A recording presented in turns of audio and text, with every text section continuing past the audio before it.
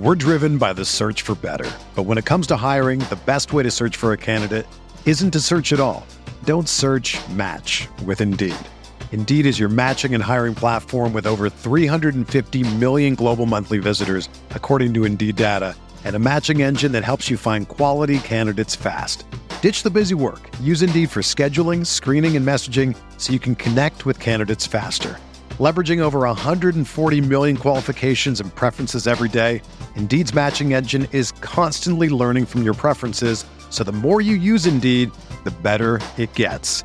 Join more than 3.5 million businesses worldwide that use Indeed to hire great talent fast. And listeners of this show will get a $75 sponsored job credit to get your jobs more visibility at Indeed.com/Blue Wire.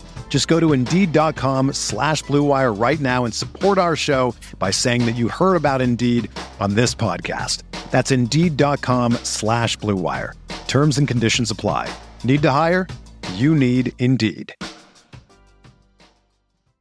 This podcast episode is brought to you by Coors Light. These days, everything is go, go, go. It's nonstop hustle all the time. Work, friends, family, expect you to be on 24/7. Well, sometimes you just need to reach for a Coors Light because it's made to chill. Coors Light is cold lagered, cold filtered, and cold packaged. It's as crisp and refreshing as the Colorado Rockies. It is literally made to chill. Coors Light is the one I choose when I need to unwind. So when you want to hit reset, reach for the beer that's made to chill. Get Coors Light in the new look delivered straight to your door with Drizzly or Instacart. Celebrate responsibly. Coors Brewing Company, Golden, Colorado. We're here.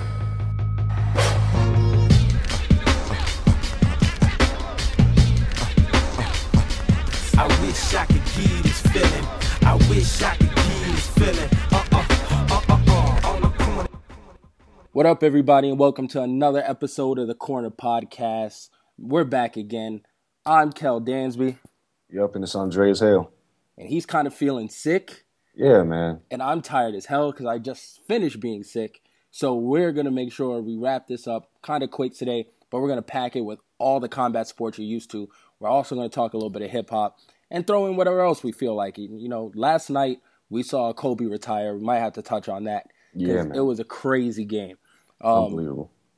But to give you a quick rundown on what we're talking about, this week we're going to review the Pacquiao-Bradley fight, talk about Pacquiao's options moving forward, if he's really going to retire or not. We're going to talk about UFC. They just announced that they're having the New York City card. We're going to talk a little bit about that and the upcoming UFC 197 pay-per-view. And then we're going to touch on WWE and New Japan. A lot to talk about there. Another key injury, so that hurts the WWE. But, like I said, let's start off on some random stuff. Andreas, even though he's sick now, he wasn't sick a couple days ago when he was chilling on the set of the Tupac movie. Yes, I was at the All Eyes on Me filming. It's kind of secret. They were filming the scene where Tupac got shot. And a friend of mine, I got invited. Apparently, I'm the only writer that's been on set for the entire film. And they were filming for the last 2 days. Wrapping up filming with Benny Boom directing, Demetrius Shipp Jr., who looks, goddamn, if there's anybody that looked like Tupac, this kid, oh my God. Spot on. Scary, scary, scary. So originally, I was told, there wouldn't be any interviews. I would just be invited to the set. So I planned to be there from like 9 to like 10:30. Councilman Weekly out here in Vegas, they were, doing this proclamation thing where they were giving an award to them, honoring Tupac's memory. And filming out here in Vegas on the Strip. But it ended up turning into, hey, you want to stay and interview the cast and watch the film? And so I ended up being there till 4 in the morning. And they gave you a sneak preview of the film? Nah, not yet. Not yet. I was going to say, like, that's crazy. Yeah, LT Director's Hutton. cut. Yeah, LT Hutton, who was there, is one of the producers. Edie Amin from The Outlaws. He's actually in the movie, and he's one of the producers. He's a consultant, actually. And so we got a chance to talk. I got a chance to see them film the infamous death scene, which is creepy because I grew up in Vegas and I happened to be like 2 blocks away when Pac got shot. I was at the MGM when the scuffle happened. Me and a bunch of my friends, we were a bunch of teenagers trying to get into some trouble. And we had no idea that Pac got shot. It was, this is before social media popped off. Hell, it was before cell phones were really a thing. And so it's creepy to see it, you know. And it's to a T. The scene, you know, that infamous picture of Suge Knight in the Coogee sweater with Pac with the green jersey where he's looking out the window. Yeah. They recreate that, and my God, it's so spot on. But talking to Benny Boom, talking to Idi Amin, talking to LT, talking to Demetrius Shipp's father, who actually, Demetrius Shipp Jr., the kid who plays Pac, actually grew up around Pac. And as a kid, as a baby, he used to be in the studio. Demetrius Shipp Sr. actually produced Toss It Up. So it's like this crazy intertwining of these people. And then Top Dog hits me and was like, yo, that's my nephew. So Demetrius Shipp Jr. is Top Dog's nephew. Like, the world is really crazy how tight this is. But, man, it was just a wild night. Now it's gone from, you know, just me being on set to me pitching the story to some huge outlets. Because being the only writer that's been on set and having the context that I have, and talking to Demetrius, it was crazy to watch his mannerisms are just like Pac now. Like, he's adopted every little piece of Tupac that you can have. So I can't wait for this movie to drop. There's no street date yet. There's no release date. They're still filming. Like I said, they just wrapped up filming, so they're supposed to go into editing. But, dude, I'm excited to see it. When my story comes out, I'm excited for a lot of y'all to read it because there's just so much in there about Pac's life. And, you know, the cast and Benny Boom. And it's not like they got like minor league people doing this movie. It's Oscar-nominated, Oscar award-winning directors of photography, cinematographers. So it's not just a rap video producer making a Tupac movie. This is like some major level production. But it's dope. And then I came back and I got sick. It was crazy. Nah, it sounds bananas. You know, just seeing all the work that goes into it, it's not going to be like, you know, the TLC movie on like VH1 or something. Like, it's legit. And we see, you know, it has something that can be kind of have the same impact as Straight Outta Compton. When we saw that and was like, yo, it's so close because they have firsthand knowledge and people who are around the entire time. So it's dope that they, you know, really reached out and got the people needed to make a great movie. You know, what kind of makes this one even more interesting, though, is because Pac has passed. And even with the NWA movie, because you just had Ice Cube and Dre handling, like, the consulting for that film. So it was kind of skewed towards one side, whether you liked it or not. You know, you knew, you know, they didn't talk much about the D. Barnes incident, nothing like that. In this movie, however, everything, from what I understand, is getting talked about. You know, talking to Idi Amin, which is crazy watching him, because Idi Amin was in the car behind Pac when Pac got shot. So when they're filming that scene, I'm watching Idi have to recreate this, like 20 years has passed, and you're reliving the night that Pac got shot.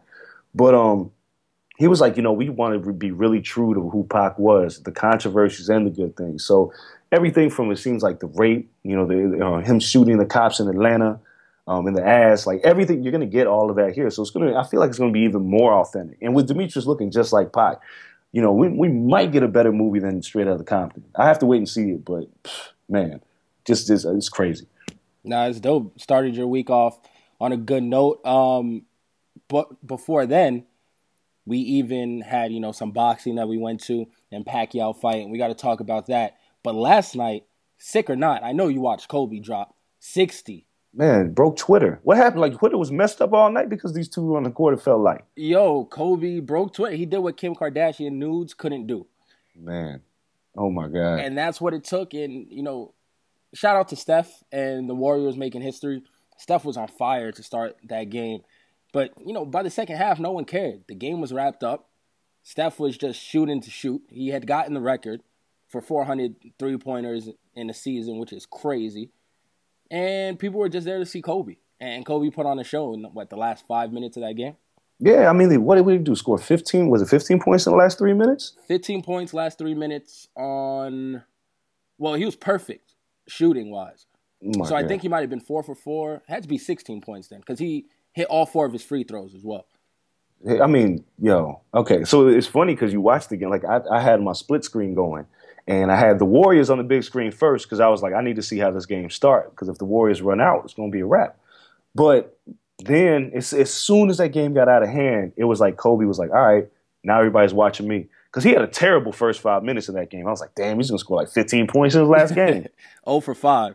Yeah, then he just went nuts. And I'm like, yo, son, he shot 50 shots, man. 50 shots. Yo, he can't feel his arms today. No arms, no legs. And they weren't easy shots. Contested all night, getting fouled in the lane.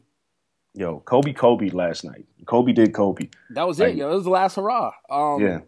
sadly, it's the last hurrah. It would have been dope to see him, play in the Olympics or just even be on the team. Like, if you're not going to play, whatever, just be on the team. Give the guy a spot.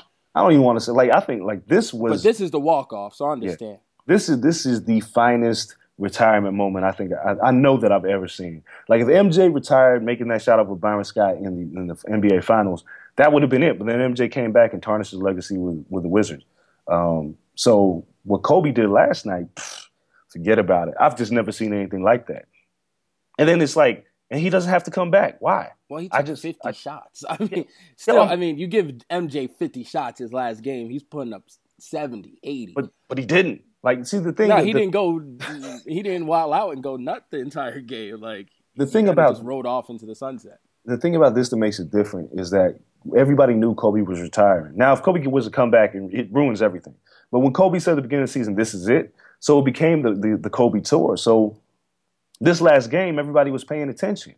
So Kobe knew he had to put it all on the line in the last game. And the Utah Jazz knew he had to put it all on the line, and they let him. Well, for much of that game, until I say like the final five, where he really earned it, like the second half of that fourth quarter, he earned it. Before then, they were giving him bunnies. Like, yeah, man, just shoot, do your thing. It's your last game. They were eliminated. They found out at halftime. They were like, whatever. Yeah, I mean, it's just regardless. Like 60 points from Kobe, who's been shooting terrible from the field. It's not like he shot great in this game, but he came in clutch, Kobe, like he did, and then he ends it by dropping an assist.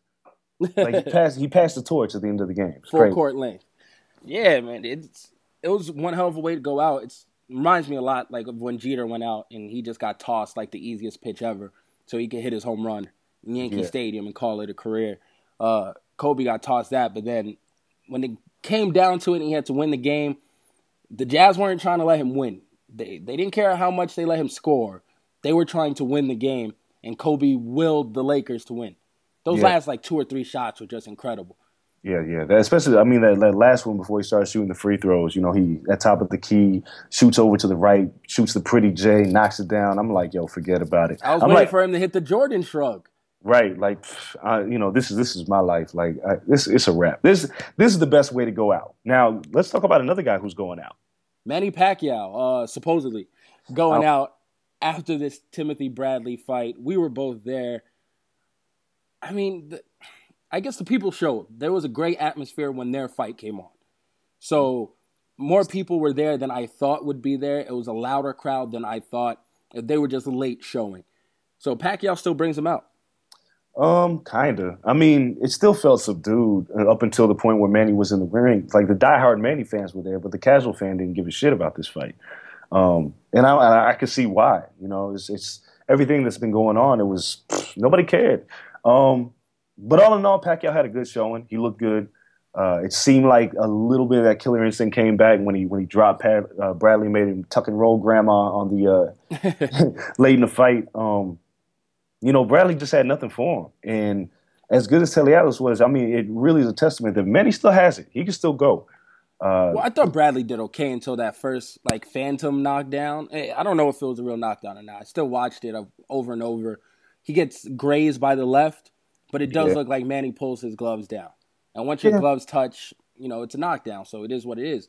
He just seemed off balance, and Manny pulled him to the ground. So I think that messed up his psyche more than anything, because I had it 3-3. Well, yeah, it was close early. It was close. It was very close. And then, he gets that knockdown and, the old Bradley habits come in. Yeah, and I mean, Pacquiao turned it up too. Like, the offensive output turned up. Even though these two didn't throw a lot of punches for the entire fight, but it felt like Pacquiao was trying to figure himself out for the first 3 rounds. Yeah. And then once he got it together, he just kind of steamrolled the rest of the fight. He just took over, and there was nothing that Bradley could do to stop him. No, that last knockdown, like you said, was crazy. Still can't get the knockout. Pacquiao, no knockout since 2009. So we're seeing a different fighter. But skill-wise, he still has it when he can open up. I don't know if he has the gas to do it, the entire fight anymore. The days of seeing Pacquiao throw, 70 punches or something in a round are way gone. Well, yeah, I mean, it depends on the opponent. He's 37, man. When you get 37, you've been fighting since, for 21 years. It's time to really consider your career and consider your opponents. But with that being said, I just don't buy that Manny's retiring. He ain't walking away. And I feel like everything at the post-fight press conference and everything leading up to it, where he keeps putting the onus on his family. My wife, my mother want me to retire. I'm gonna be a senator. Like, never has Manny Pacquiao said, like Floyd Mayweather, like, I'm tired of this shit and I feel like retiring. He still wants to fight. And when he's moping around the house and Jinky's looking at Manny like, what are you doing, Manny? He's like, I'm unhappy, Jinky. I want to fight. She's gonna have to let him fight again. He's gonna fight again. Yeah, being a senator can't be that fun. Nah, and plus, the money you make fighting, he's making $20 million for this fight, plus pay-per-view. Like, whatever the next fight is, if it were to be against Terrence Crawford, which I think Terrence Crawford beats him, but whatever he does, that's more money than he ever make being a senator. He could build more houses and hospitals or whatever he wants to do in the Philippines. I just don't see why retire if you have the desire to fight and you want to make more money. You might as well fight because he's not out yet. Me personally, if none of these circumstances surrounding Manny Pacquiao existed, I kind of want him to just retire. I don't necessarily need to see him fight again, but I think I can't see him walking away from the sport. I think there's going to be another big payday out there for him. That's what keeps him there. I think, whether or not he still wants to fight, I don't know. Being a senator seems like it's his goals and ambition, and then he wants to help people. But being a senator and passing laws for a country that isn't a wealthy one isn't going to do much. So I'm not sure if he expects, state funding from the Philippines to kind of carry his efforts in building houses and taking care of the poor and all that stuff. It's just not going to happen. Yeah. So he had to come out of pocket before. And if he tries to do so again, he's going to notice he's running out of money quick. So another big fight helps him come out of pocket, whether he's a senator or not. The big fight that everyone's going to turn their eyes to, like as soon as the rumblings pick up, is Floyd versus Manny too. And they have the built-in excuse off of the shoulder injury. You have him, fighting a guy like Timothy Bradley, who looked great in his fight before this and looked good for, the first 6 rounds. And Manny turning it up and showing a glimpse of that old Manny. And then, of course, you have Skip Bayless and all those guys drumming it up. Fight night already saying, this Pacquiao would beat Mayweather, see what a healthy Pacquiao can do. Just that narrative and the press just twisting the minds of the majority, and it could sell again. So Manny's not turning down another $100 million. I don't want to see that fight happen again. It's going to be the exact same thing. Yeah, like the shoulder excuse, like whatever you want to say. There's a lot that goes into it. First Floyd has to come out of retirement. And then Manny's got to come out of retirement. And then they have to negotiate money and all these other things that they have to do in order to make this fight happen. I don't want to see it. Like I said, if Manny's going to fight, I'd like to see him fight Terrence Crawford. If he doesn't fight, then I'm fine with it. Floyd. He's not going to put Crawford over, though. Like, you're pretty much just asking him, put the young guy over. Well, if Bob Arum offers him enough money, because he's got to make a star. And Arum's the promoter at the end of the day. And Terrence Crawford needs a Manny Pacquiao fight to become boxing's next big thing. So, you see the do or die for Terrence Crawford, because if he's fighting Victor Postal out here in Vegas on July 23rd, that's not going to be a star-making fight. You need the Manny Pacquiao to put you over. So that's the fight I'd like to see happen if he's going to continue. But if not, I just don't want to see Mayweather Pacquiao too. I have no desire to see that fight whatsoever. And I hate that people are going to start talking about this because Manny was just completely outclassed by Floyd Mayweather, and it doesn't matter how good that shoulder is. Manny would have never beaten him before. He would have beaten during. He just would have never beat Floyd Mayweather. It wasn't going to happen. And people just want the hope, and you can sell hope. If we know that, and they're just looking to sell something. Talking about a future star, Anthony Joshua fought, earned his first belt, Olympic gold medalist. UK superstar at this point. The kid sold out the arena in London in 2 minutes? Well, yeah, something crazy. UK's got big boxing fans, so it's like Khan, Hatton, those guys are always going to sell out their buildings. But 2 minutes. That's for a kid that's 3 years into his boxing career. Granted, he was going for his first major title, and he put on a show. Well, yeah, we don't know much about Charles Martin. Charles Martin just got beat up by I don't know how he had that belt, by the way. Yeah, that's the thing. But Joshua looked good, man. The kid looks good. He has a look to him. He's super muscular. He looks like Cam Newton. Yeah, it's crazy. He looks like a super huge Cam Newton. But he's got the country's backing because he's super heavyweight in the Olympics. So the country's always going to be behind him. But he's definitely a star in the making. I don't know if he'll ever have true crossover appeal. It'll be interesting to see. He's gonna have to fight some stiffer competition and knock out a lot more people. But he's definitely on his way. The kid has star qualities to him. But it's Charles Martin. I mean, second round knockout. I don't know who Charles Martin is. I don't either. I mean, Anthony Joshua, his look, the way he put together his combos, that right hand, slipped it in so easy and effortlessly. I think he gives a lot of people in the heavyweight division right now a problem. Especially after watching that last Klitschko fight versus Fury. They were moving in slow motion compared to what I saw. Well, yeah. But, I mean, Klitschko and Fury, completely different styles. Fury-Klitschko rematch has been booked, but a Fury-Joshua fight is really interesting because Fury's really long and rangy. As boring as that Klitschko fight is, his style just gives you problems. But it'll be interesting, man. The heavyweight division is interesting again. Of course, you got Deontay Wilder fighting Alexander Povetkin. So there's some in Russia for some reason. Well, yeah, I mean, it could have been the States, but, it's going to draw in Russia. It'll be a big fight in Russia, and Wilder should come out with a victory. He's still very green. There's a lot of polish that needs to happen with Deontay Wilder, but they got to rush him though, right? He's 30. It's time. It's time. The heavyweight division is just super thin. There's really nowhere to go. So Wilder beats Povetkin. Either he's waiting for a Fury or a Klitschko or a David Haye or somebody. He's got to fight somebody. And Anthony Joshua, he's the same case. He's knocked out everybody that he's fought. There's not too many people left before you got to start putting these guys against each other. No, yeah, definitely. And as soon as that fight happened, like I wrote an article, it's like boxing's best chance at a super fight moving forward is between a Joshua and a Wilder. Just because they're heavyweights, the power, the knockouts, that sells themselves. And then you put Wilder's mouth behind the promotion and Joshua's look. It builds one hell of a narrative.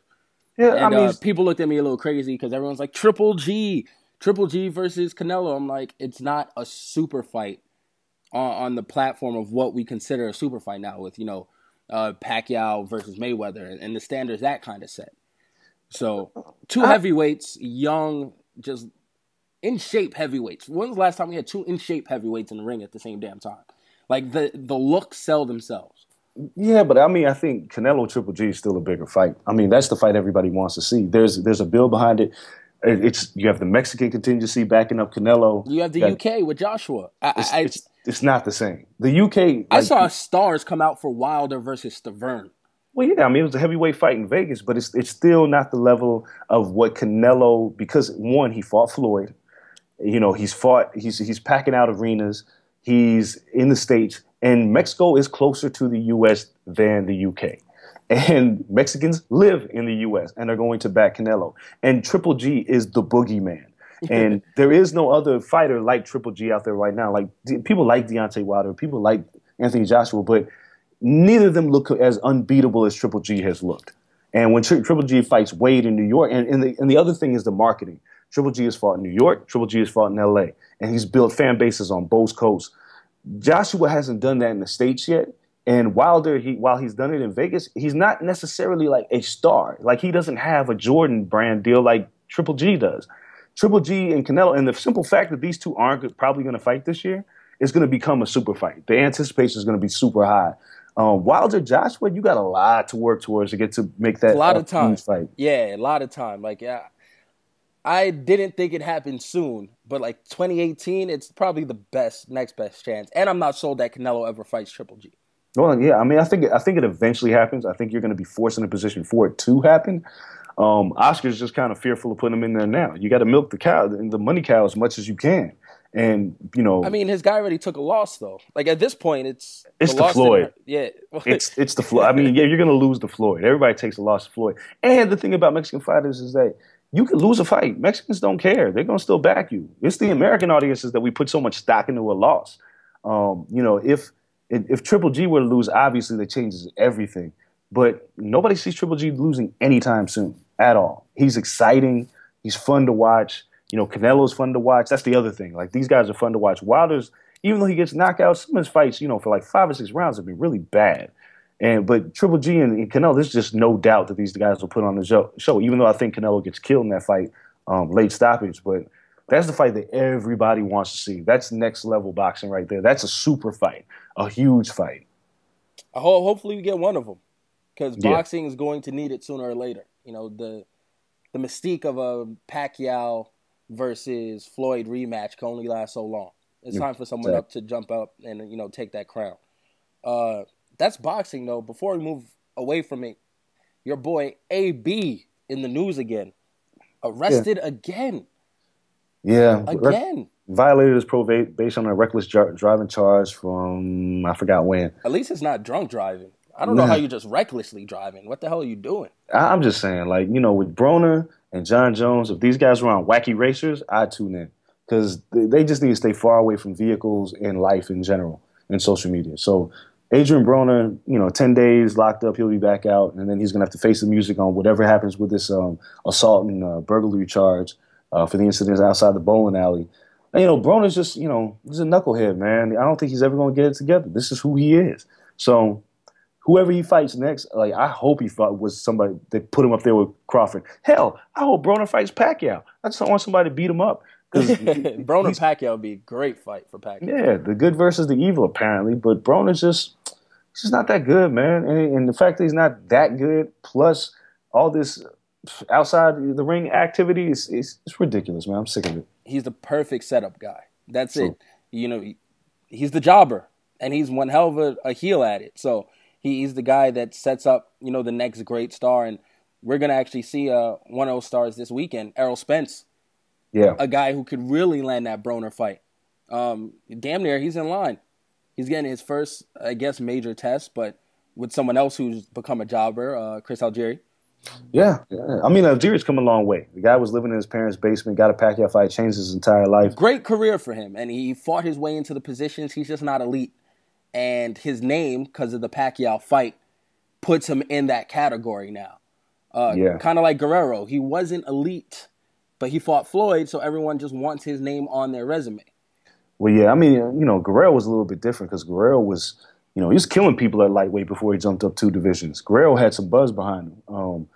Algieri came out of virtually nowhere. You know, he beat Provodnikov. That put him on the map because Provodnikov was supposed to run over Algieri. So, you know, the Spence fight, he'll be competitive for a few rounds, but Errol Spence, he's got the goods, man. The kid is a super talent, and it'll be fun to watch how he puts it all together against Algieri this weekend, and then seeing what's next for him, because obviously he's got the backing of the people like Floyd Mayweather and the boxing community. Now he's just got to turn it over to the mainstream, because he is definitely next in line to be a big deal. Yeah, the stuff at the top kind of is at a stalemate because of Thurman and Porter, so we don't know exactly where that fight is happening still. I mean, it has the date, but we really haven't heard much about it. Right. So until those two fight, everything else is kind of just up in the air for PBC and the rest of their fights going on in 2016. Yeah, definitely. Let's switch over to UFC then. We got to talk a little bit about that. UFC just announced that it'd be UFC 204, if you do the math, will be in Madison Square Garden in New York City. Everything's gone through. The governor signed off on it. It's a go. How do you think they set up that pay-per-view? Do you think it's going to be, you know, UFC 200 Part 2? Like, are they going to make it a spectacle? I don't think it'll be that big. It's terms like, if you look at the 200 card right now, it's stacked. Like, it's going to be interesting with who ends up on Fight Pass and who ends up on the prelims, because that card is loaded. Definitely. 2 more spots left on that card. Right, and that's probably where the Fight Pass fights will come. But, you know, 204, I mean, if 204 is what it is at the Garden, depending on whether Weidman can, you know, beat Luke Rockhold or John Jones or where these guys at, they could put, you know, a few New Yorkers on this card. Maybe Frankie Edgar if he wins the interim title against Jose Aldo. I mean, there's some scenarios. I think it'll be a big card, but it won't be any bigger than what they're doing for 200. But I think they'll load it up with a lot of New York talent. I think Aljamain Sterling will end up on that card. You have him. Like you said, if Weidman is the champion, Weidman's automatically going to be on the card, they said. Yeah. So that's another championship fight. John Jones, DC, you don't know when that's getting rescheduled for. If they want the long layover to let DC get healthy, that's a possibility. Ronda Rousey has been talking about a November return. That pegged her for this fight. Yeah, there's a lot of ways you could go with it, man. It's going to be a big deal because, New York has been living like cavemen, and finally allowing MMA to be legalized sport is so, the people are going to come out in droves to see whoever fights on this card. So it'll be big regardless. We got to be out there for this. I'm calling it already.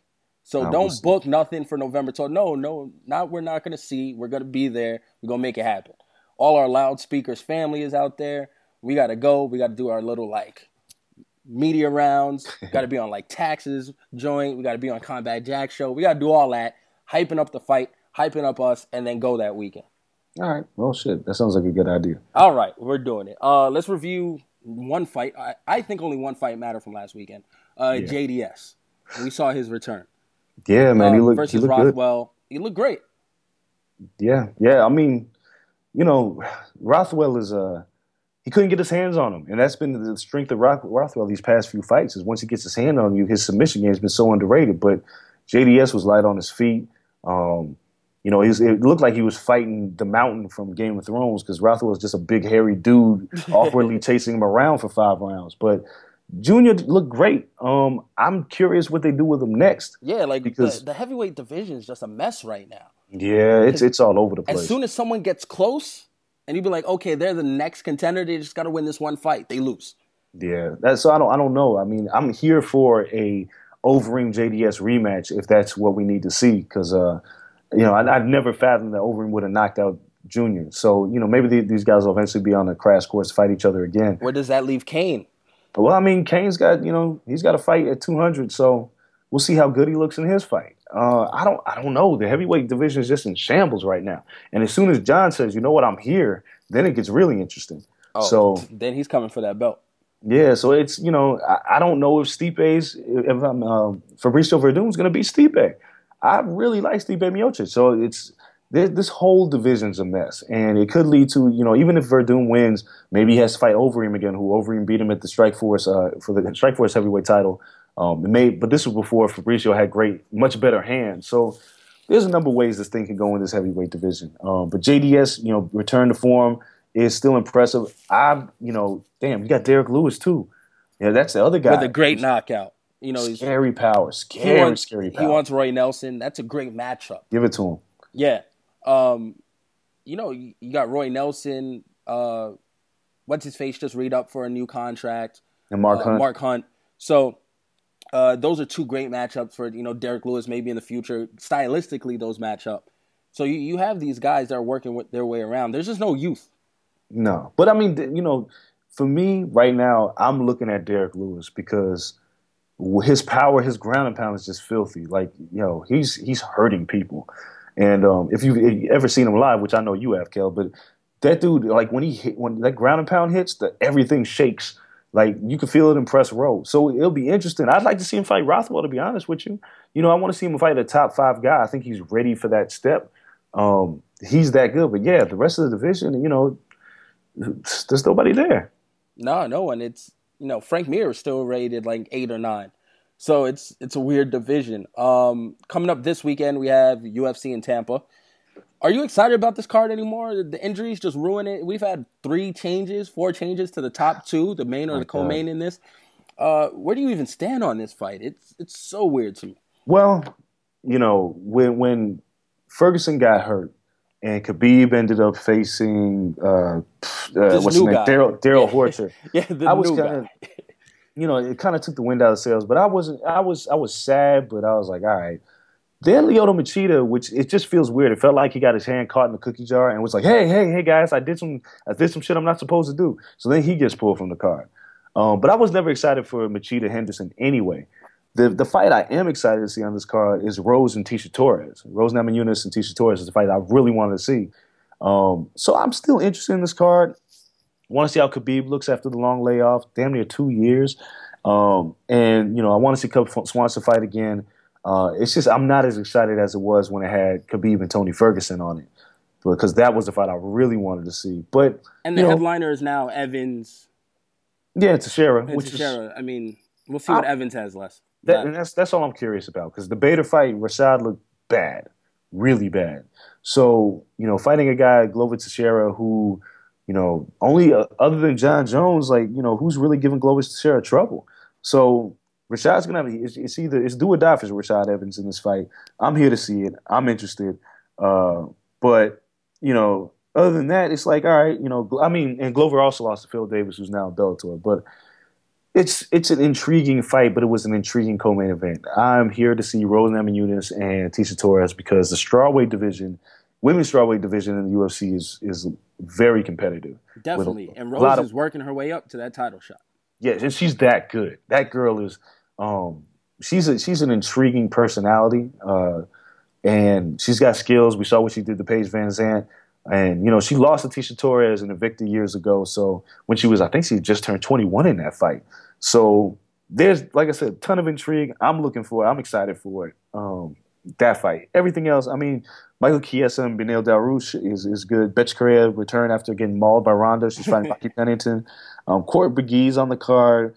It's not a bad card. It's just, being kind of decimated by injuries and Lyoto Machida, don't do drugs and do drugs campaign. How do they fix these injuries, man? We've seen just these entire April cards just be ravaged by injuries. And they're in danger of having everything we saw at that press conference that we're so hyped about just fall by the wayside now. Because it looks like every fight is just getting hit with, they tip the dominoes and they're all just falling.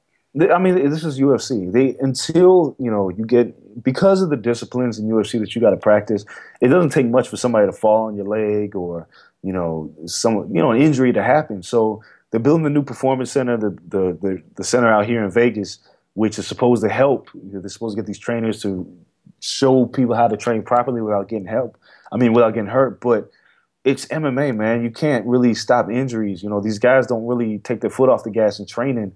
Anything can happen. Bodies are flying around those MMA gyms all the time. If you go to a gym, you're looking at guys, you're like, well, shit, somebody's going to get hurt. and that's pretty much what happened. Cormier gets hurt. Ferguson, freak injury, thought he had a punctured lung or whatever it was. Things happen. You can't get away from it. So as soon as I saw the UFC Unstoppable, the first thing I said was, let's see how many of these things stand up in the next few months. It's hard to keep a card intact. Even UFC 200 is destined for somebody to get hurt. Do we need less cards then? This has always been the case. Do you need less cards to stack the talent just in case? I've always said that. I've always felt like there are too many UFC cards in the sense that you got talent, but, when an injury happens, you feel like you would like to get a fighter in there. And you can't really do that when you have a card, 3 cards a month. And I get, they want to make this a universal sport when, it has no season finale. It's going to be continuously year round.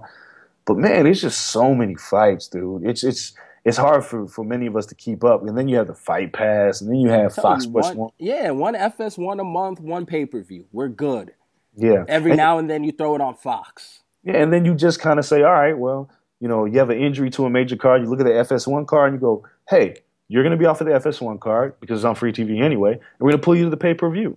And if you do that, you don't have cards that get really decimated by injuries. It's not nearly as bad when John Jones, pulled out a 151 when Henderson got hurt because that card was terrible. There was no way they should have kept that card together. But, injuries are a thing in the UFC, and they're always going to be a thing. They're never going to figure this out. So, guys are going to train as hard as they want to train. They're going to get hurt, and that's that. And like you said, now it just forces people to stay in the fight because John said, one of the reasons he stayed in and took this Ovince St. Preux fight is because he pulled out of that Henderson fight a long time ago. And it's like he owes it to fans. It's like, yeah, but you don't want to be stupid either. Yeah, I hate that. I hate the pressure of, accepting a short notice fight.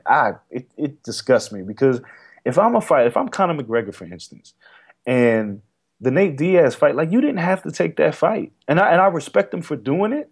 But if Conor McGregor didn't take the fight, right, we would have been pissed for a week and we would have got over it. We would have been pissed at RDA. Yeah, but I'm just saying, and we would have got over it and we would have moved on. And then Conor could have properly trained for Nate Diaz or whoever he was going to, or Rafael Dos Anjos fight. He would have properly trained for it, maybe won, and we wouldn't have to worry about him losing. It's just short notice fights are a thing that the fans and social media have pressured fighters into doing, and the UFC is guilty of this too. Yeah, the UFC they blame John Jones. Yeah, they blame John Jones for that card falling apart. It wasn't John Jones' fault. It was Dan Henderson getting hurt, and then you not having a strong enough card to keep everybody interested.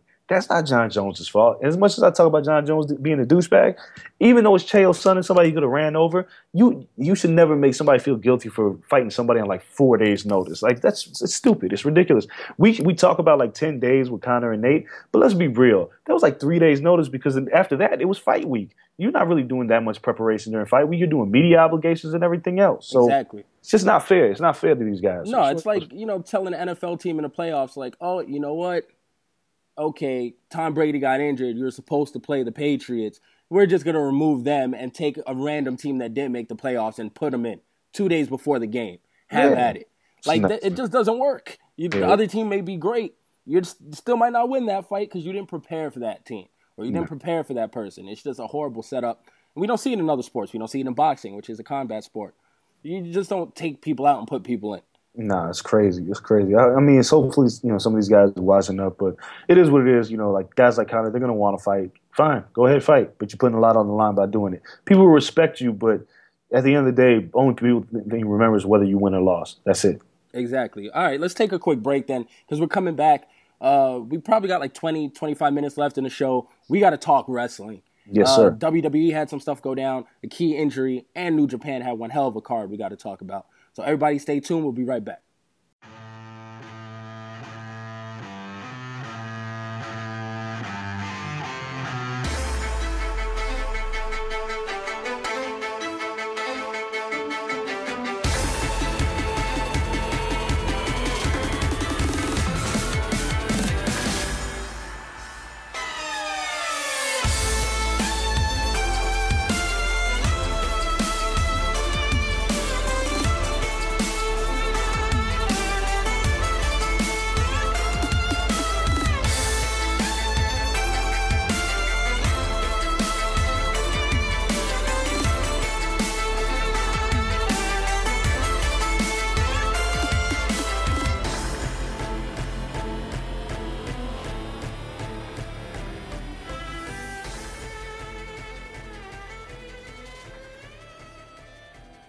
All right, everybody, what's up? Thanks for staying through the break.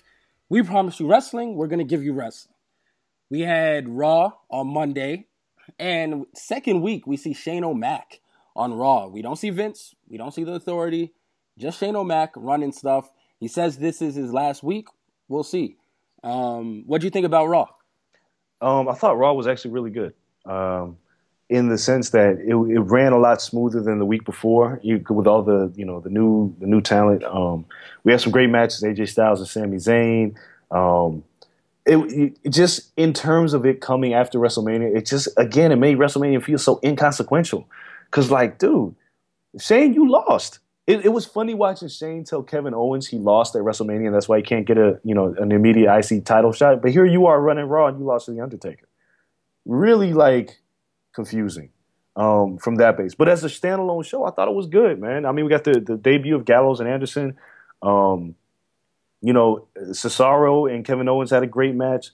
There was the Dudleys and Lucha Dragons I didn't care about. The graphic for the Bootios tournament with the amazing. They put some real work into that. Yeah. Everything about that is great. Natalya and Charlotte had a great match, which I thought had a great finish with Ric Flair saving the day and Charlotte looking like, I didn't lose my title when she tapped. It sets up a program for payback. It feels like they're keeping Sasha away from the title until SummerSlam. Which is crazy again. Like, why do you she was so hot. You built all this just momentum for her. She had the Snoop entrance. Everyone thought it was her time. She doesn't win, and then you just take her off of television.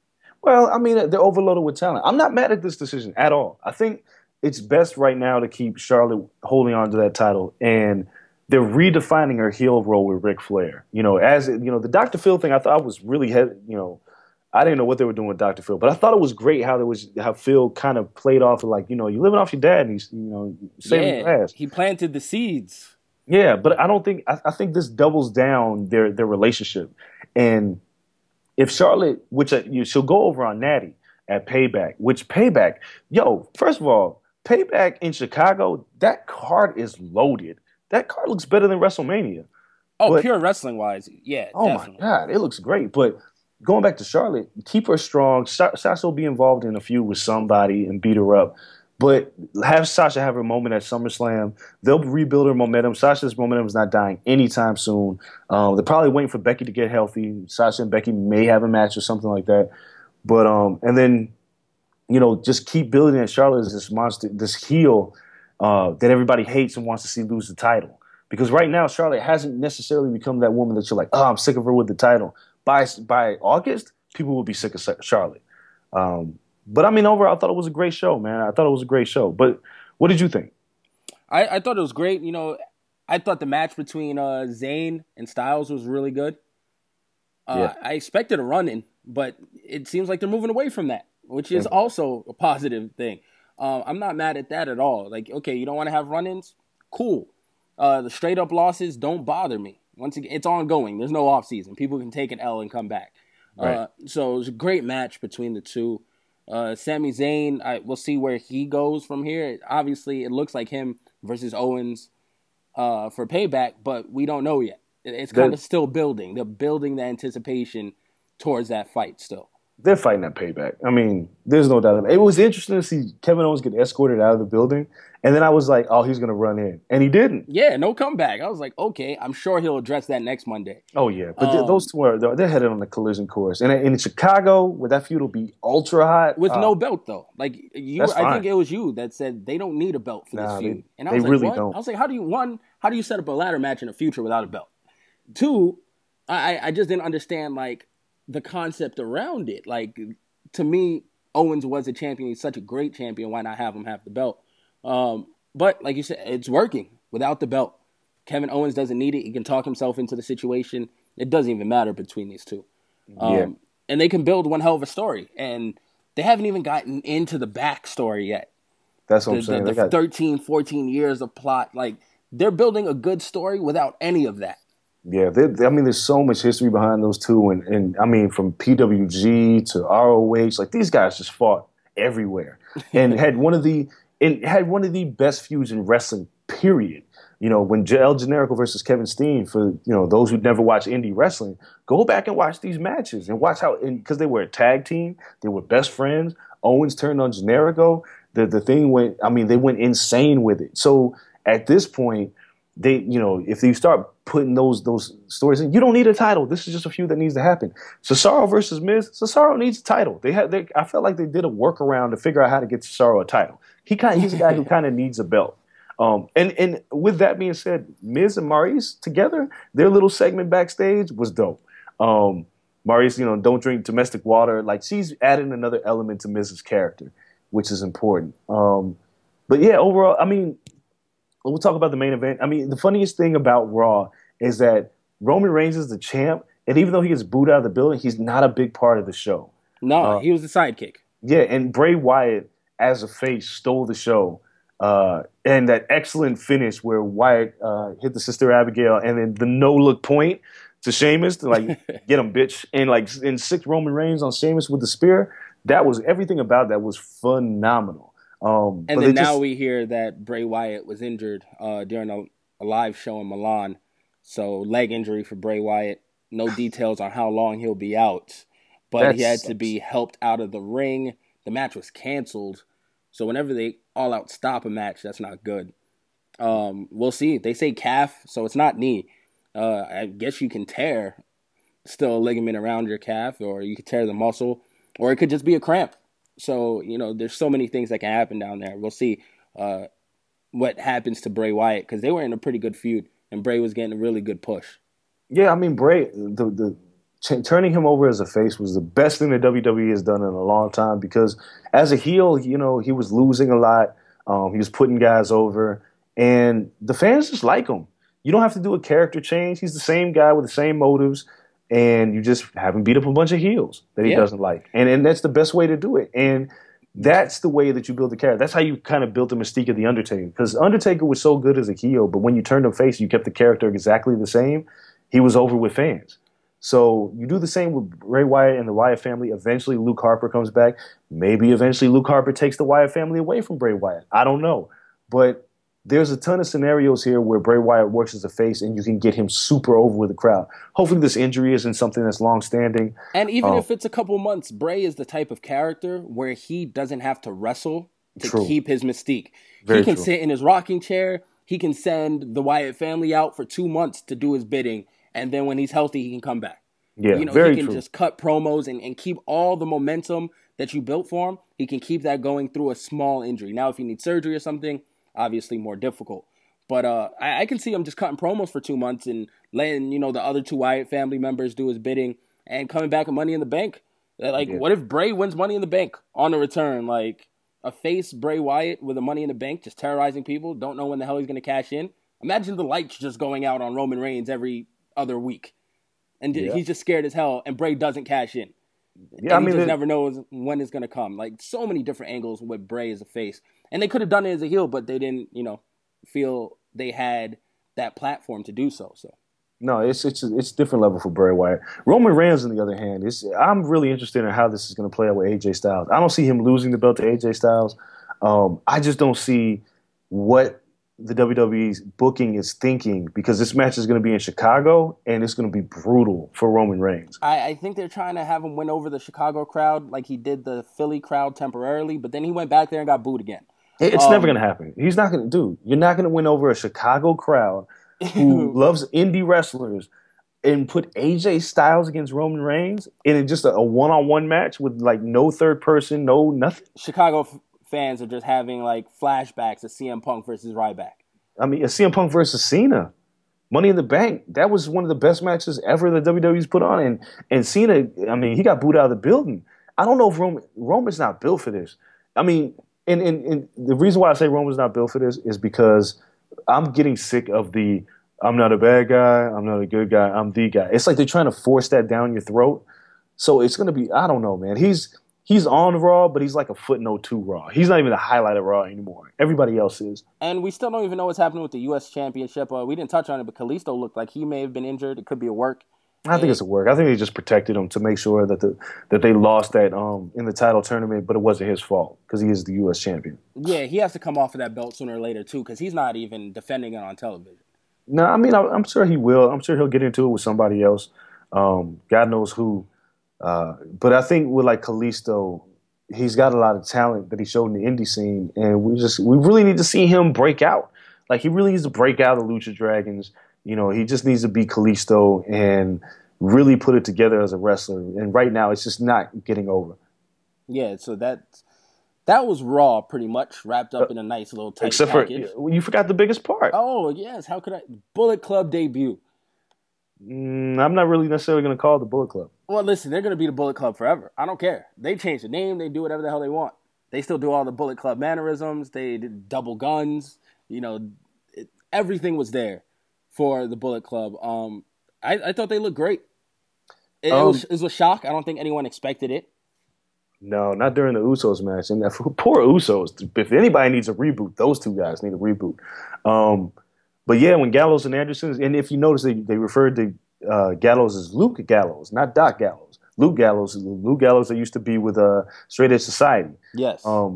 But Carl Anderson looks great. Dude's lost a ton of weight. Well, not even a ton of weight. He's just tightened ripped. up. Yeah. He's tightened up. But my problem is where if the WWE feels like they can get over with them just being a tag team. They don't necessarily have a unique look to them, but they can wrestle. And they can wrestle, but they're not like, even in New Japan, they wrestled kind of a WWE style. Anderson really is the guy who makes that engine work, and Machine Gun is the mouthpiece. Yeah, Carl Anderson, he does both. Gallows is the big brute. It's just going to be interesting because if they don't get over with the crowd in a few weeks, and here's why I say this, is because there's so many names have been called up in the past 2 weeks. Some guys just aren't going to get over. And I think Apollo Crews is going to become a victim of this. The Vaudevillains obviously are going to be a victim of this. Enzo and Cass are going to be over. They've got it. I don't know where Anderson and Gallows fall into this. And hopefully they do this right, because I don't see a Bullet Club reunion of any sorts coming in the near future, given how Anderson and Gallows came in. I think they're going to use them as a tag team to reboot this tag team division and give them a run. But if they don't become champions, they just become the Ascension, then there's no Bullet Club or whatever. I think you always have the ace in your pocket where you can always put them into the Bullet Club and everyone knows. So if they are going to join the Balor Club, you can start them off by themselves, and whenever they start losing steam, you just throw them with Finn, and they're fine. I just feel like we're a long way from connecting those dots. Yeah, Finn's still in NXT. Like, if everything goes well, it's a long way away. If stuff starts to hit the fan and, they start turning into Ascension, then you speed up that process. Then, you press fast forward and you say, okay, they're Finn's guys. On top of that, like, Finn doesn't, right now, as everything stands right now, Finn doesn't need anybody. The only he's teasing this and people are, like, interested, but Finn's a star by himself. The only reason Finn would ever need them is if he turned heel. And we're far, it seems like we're far from that right now.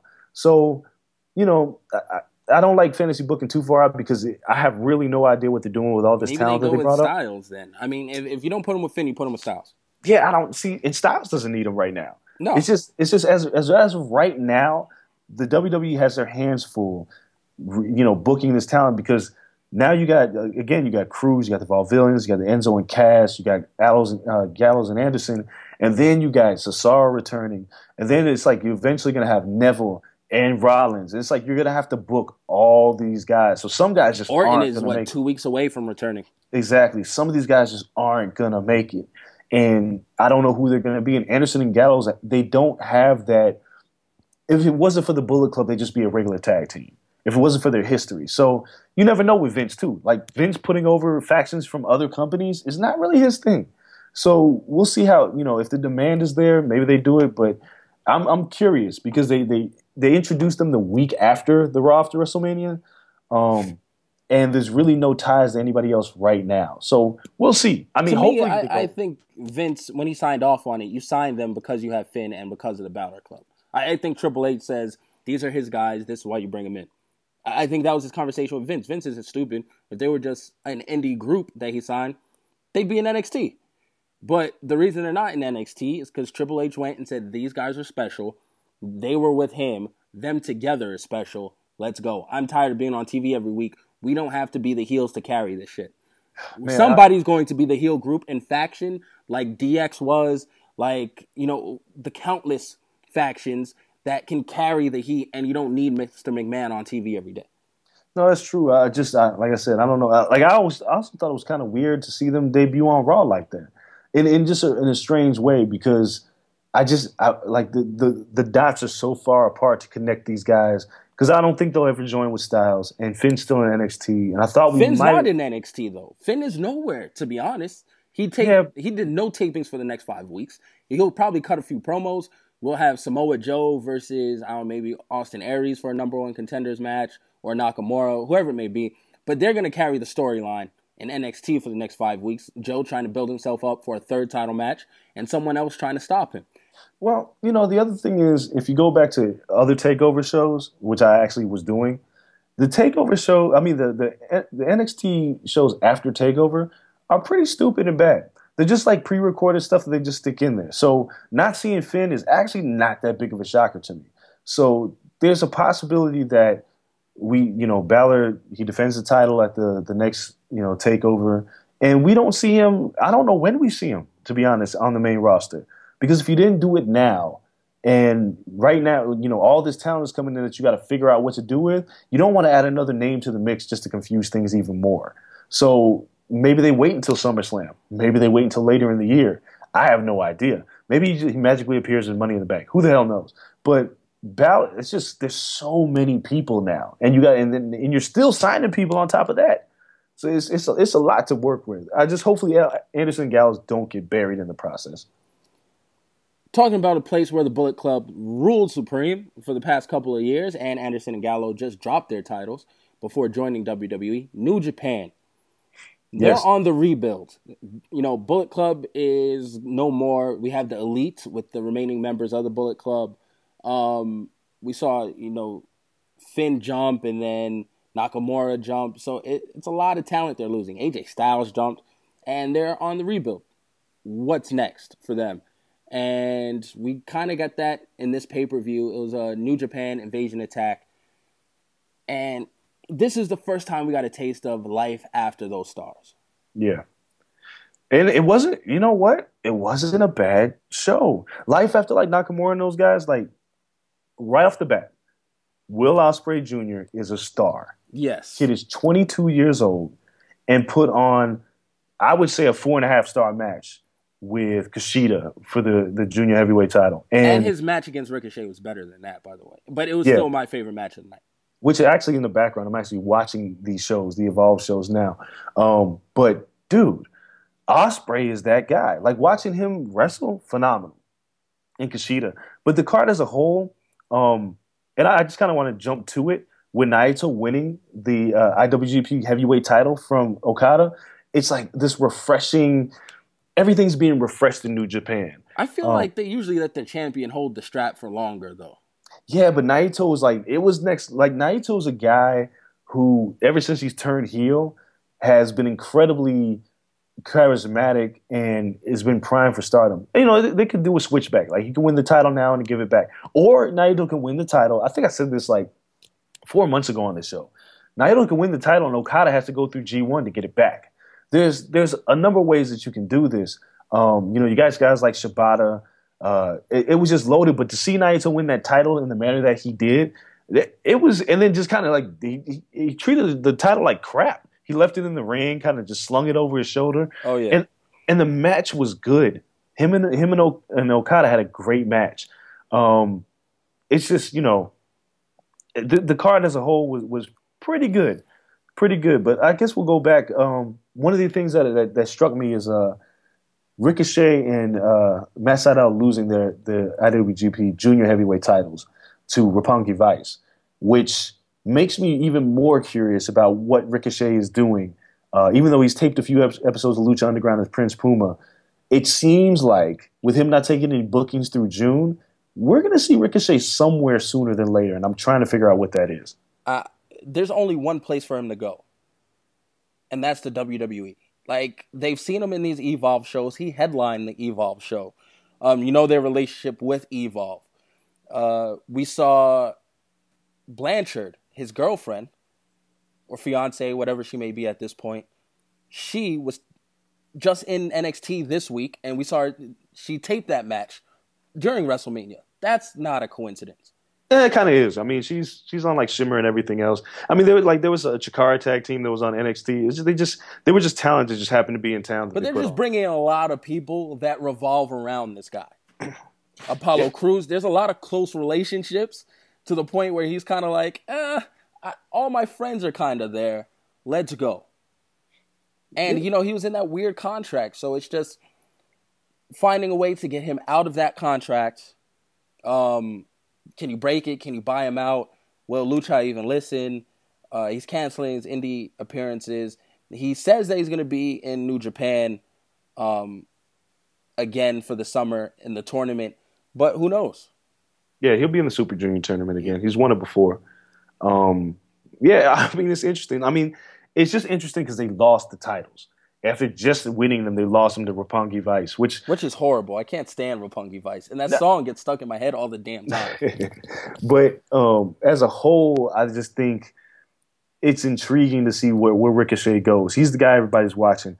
Once again, my biggest problem with Ricochet, which has always been my problem with Cruz, is cutting a promo, and that's what they're going to have to work on with him, because it's just not going to be talent's going to get him over. Because he's got tons of it. But who knows? Who knows what happens? I was just shocked to see them lose the tag team titles. Yeah, definitely. I mean, a lot of belts changed hands. I'm watching it yesterday, and I'm just like, for a pay-per-view that I didn't consider to be a major pay-per-view, it's kind of like the first one. It's the equivalent of Payback. Yeah. It's just like, okay, we're restarting the storylines. And everyone knew they had to rebuild. And a lot of belts changed hands. So it leaves a lot open for the summer. And guys that I thought, like Sydal and Ricochet, who could be long-term champions, no. We saw the Elite, Kenny Omega, and obviously the Jacksons. We saw them lose their titles, which I don't understand the never open 6-man tag team championship stuff, whatever. But they lost. So a lot of the favorites lost in this. It was just weird to me. Shibata, I thought was a great win. I thought he'd, be getting more of a push, but he has the open weight championship. So cool. We saw another tag team that it looks like they're trying to build up. Tama Tonga, who a lot of people suggested for a solo run. Yeah, not ready. Yeah, I think, maybe he has the look, but I don't think he's ready either. But it's cool that he's in the tag team, and they win the titles. We talked about this after Wrestle Kingdom. They need a new kind of heavyweight tag team to carry it now that Gallows and Anderson left. So maybe, Tonga and Roa are that new tag team. Who knows? Yeah, I mean, again, there was a lot of rebooting. There was a lot of feuds being set up. It clearly, with Kenny Omega, with the Elite dropping the 6-man Never Tag Team titles, they're going in a different direction. Kenny Omega's gonna have to defend his title soon, and I feel like, just like how they have to work around things to get to people to where they need to be, I feel like they're working around Kenny Omega to get him into the title picture, because the Elite, they kind of need that major title. The Bucks will always be in the junior heavyweight tag team title picture. G1 is not too far away, so there's some things we're going to see. There's going to be some interesting things to pay attention to over the next few months. But again, the card as a whole was good. I had fun watching it. Just seeing what they did with Naito, seeing Will Ospreay, because clearly I think he's going to win the junior heavyweight tournament. He's too good not to. Definitely. The Tama Tonga, it just, that tag match kind of sucked. I was a big fan of the GOD with just kind of watching Hanma and doing his headbutts and everything else. But the Gorillas of Destiny, whatever. We'll see what happens. But it was a good show. It just feels like New Japan's doing a good thing with the reboot. Their ROH relationship cannot hurt at this point. You see guys like Michael Elgin completely reboot their career in New Japan. So it'll be interesting to see how everything plays out. And, once the WWE is done running through New Japan and ROH and just pulling talent out, these guys can settle down and really focus on the storylines. Because New Japan, they got torn apart by the WWE. Yeah, So I think Ospreay is a kid that looks really good, but how long before WWE picks him off? So, maybe like 2 or 3 years. Once again, he's young. They don't go after people that young. But 2 or 3 years, you have your eyes set on that. Like, damn, he's the next guy. You'd love to set Kenny Omega up for something, but how long until WWE takes Kenny Omega? Right. Just as the character. The Young Bucks have been flirting with that notion and just kind of using it as a contract ploy to hype up the marks. But what if they jump? They ain't jumping. I don't think the WWE is ever going to get the Young Bucks. So you just never know. And, Matt Sydal can go back. Who knows? Like, there's always possibilities now that the WWE is just going to snatch in and pick whoever they want.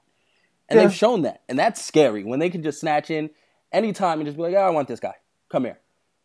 And the guy's gone. So it's so hard to build around this talent. I don't know if it forces them to go more at just the Japanese wrestlers and just pushing them, because it feels like there's a less likelihood that they jump. But we saw that with Nakamura. So what's to say that, Shibata won't go? Or someone like that. We talked about Ishii.